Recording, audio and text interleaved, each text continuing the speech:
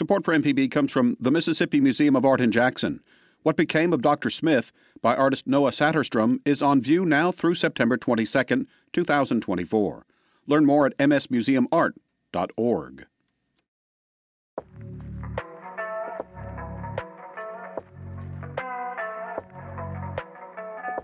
Hi, everybody. I'm Catherine Pierce, and I'm the Poet Laureate for the state of Mississippi. Welcome to the Mississippi Poetry Podcast, a podcast where poetry comes alive for listeners.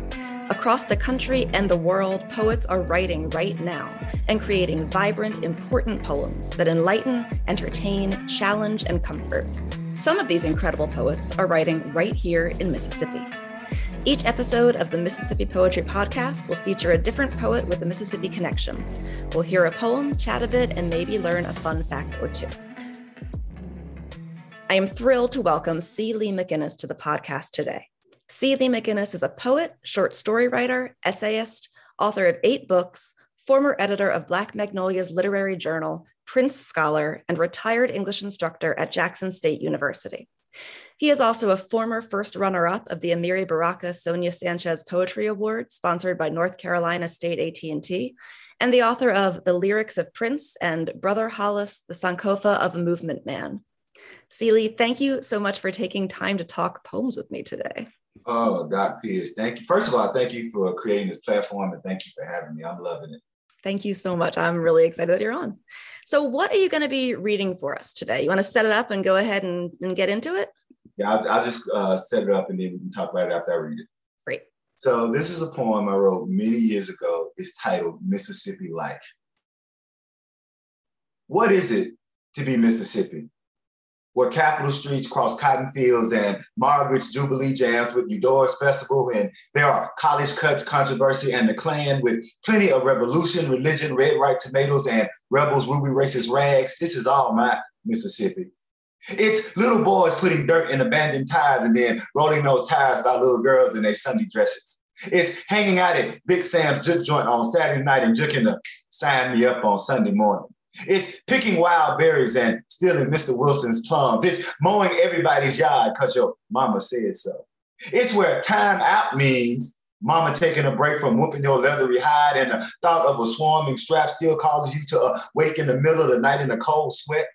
It's Ross Burnett damming the doorway of education and James Meredith bulldozing over his ideology. It's the Sovereignty Commission playing hide and go seek with the lives of invisible citizens while ebony voices declare, we shall not be moved under the salacious sights of rifles and German shepherds. What is it to be Mississippi?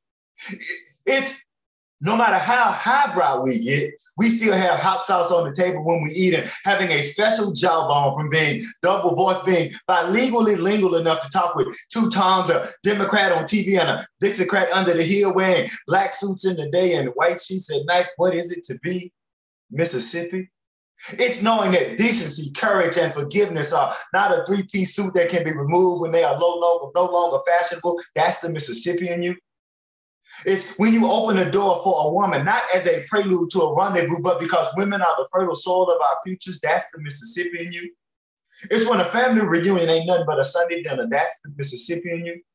Or when you send a plate over to Miss Mary's house because all of her children took the Exodus train north and she can't navigate the stairs like she used to. That's the Mississippi in you. When you go to school because education is a sledgehammer to knock holes into the walls of injustice and oppression. That's the Mississippi in you.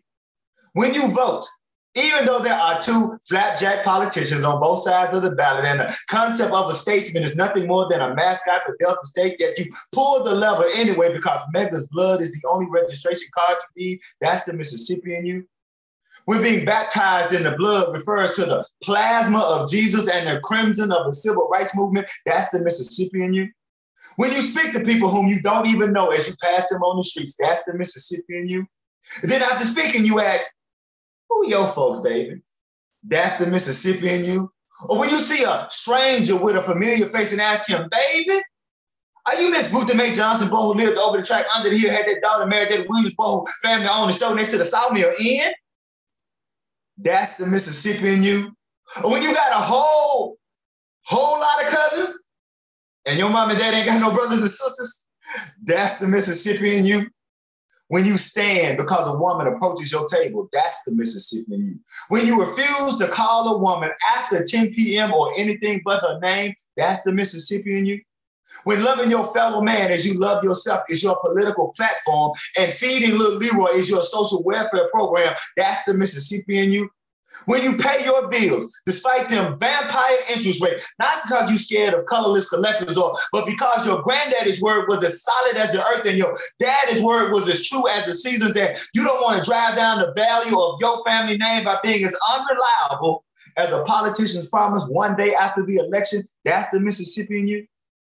And when you do unto others as you would have them do unto you because it pleases God and your grandmama, that's the Mississippi in you. Thank you. Wow. Thank you so much. Oh, I love that. God, it's so great to hear you read that too. I read it on the page, but hearing you read it is just, thank you. That was fantastic. So can you share something about the writing of that poem? Anything you want to tell us? That poem, there were three aspects that correlated into the writing of that poem. The first, and you'll know this as a young writer traveling around, I would always get the same question, like, what's Mississippi like? Right. And the way they would ask the question, I knew I could replace Mars with Mississippi, right? So it'd be like, what's Mars like, right? And it would be funny, like they say, what's Mississippi like? And then they'll step back because they didn't want to get that Mississippi on them, right? So that was the first one. I knew I wanted to write a poem because there's so many great Mississippi poems. So I just wanted to write a poem in that tradition so that I can say, this is what Mississippi is like. And then next, in doing that, I wanted the poem to encapsulate Bob Moses, right, the great civil rights SNCC leader. His quote about Mississippi, Bob Moses said that when you're in Mississippi, the rest of the world seems unreal. And when you're in the rest of the world, Mississippi seems unreal. So I wanted to encapsulate that into the poem. And then third, I wanted to write a poem that reaches for the level of Margaret Walker Alexander's For My People. Right, that poem, it shows the reader everything one needs to know about Black people, right? For My People is the perfect history lesson in verse. And so finally, to accomplish those three goals, I wanted to provide the most vivid imagery to paint this picture in a way that it could be understood on multiple levels, right? Intellectually and emotionally, but also individually and collectively, right? I wanted to be a poem where, it could create discussion about history, but it was also a poem that regardless of your side of the fence or your political demographic, even your understanding of history, that was something that if you were a Mississippian and then later a Southerner, it would resonate with you. Yeah, absolutely. And I think that you're right. The details that you've got in there, they're so specific, and it's that specificity that makes the whole thing just feel so sharp and so crystal clear and just really kind of pulls you in. But I like too what you were saying about wanting it to both kind of touch on history and feel really big and really all encompassing, but it also feels really sort of personal and focused and individual. And I think it's really amazing. I love that poem, and I love the work you're doing in it. Thank you so much for reading that. That was really wonderful to hear. Could you share what piece of advice? I'm sure you have lots of advice, but if you had to pick one piece of advice that you could give to poets who are starting out or folks who are already writing but want to do more of it or want to get better at it, what is something that you would tell them or you would suggest to them? I would say be a sponge for everything. Read everything, right? Regardless of the kind of writer you want to be, what they have to understand is that their writing is just like their own personality. You are an amalgamation of everything. Like we're all amalgamations of our parents and our teachers and our community. Your writing is going to be an amalgamation of everything that you read, that your voice will then come from that. And so what I always tell young readers is read voraciously, right? Read as much, and read, what I tell people, there's a reading for love and a reading for learning. Like there are a lot of writers or even a lot of poems, I don't necessarily like them, but, I'll give you an example, although I published a couple of haiku, but I started writing haiku, or reading haiku and then writing haiku just as an exercise, right? And then it gravitated to writing and reading sonnets just as an exercise. Then lo and behold, of course, you pour that into you and it flows out. So that's my advice is always read, because, it's like, if you want to be a great basketball player, you watch great basketball players, right? If you want to be a great golfer or a great baseball player, you watch them. If you want to be a well-crafted writer, you have to read and not only read other well-crafted writers, but I'll end on this. I always try to tell young people that, yeah, you could build a house with a hammer and some nails and some wood. Yes, you could. But think of the mansion you could build with more tools in your box. And so the more you read, the more tools you give yourself. And then you can build any kind of house. One of the things I like to tell young writers is, don't ever go into a situation saying, I can't do that. Mm-hmm. Like I have poems that I can read at a college campus. I have poems that I can read at a VFW. I have poems that I can read at a cafe. I have poems that I can read. So you always want, because you want to touch as many different people as you can. And so by being diversified in your reading, you become diversified in your writing.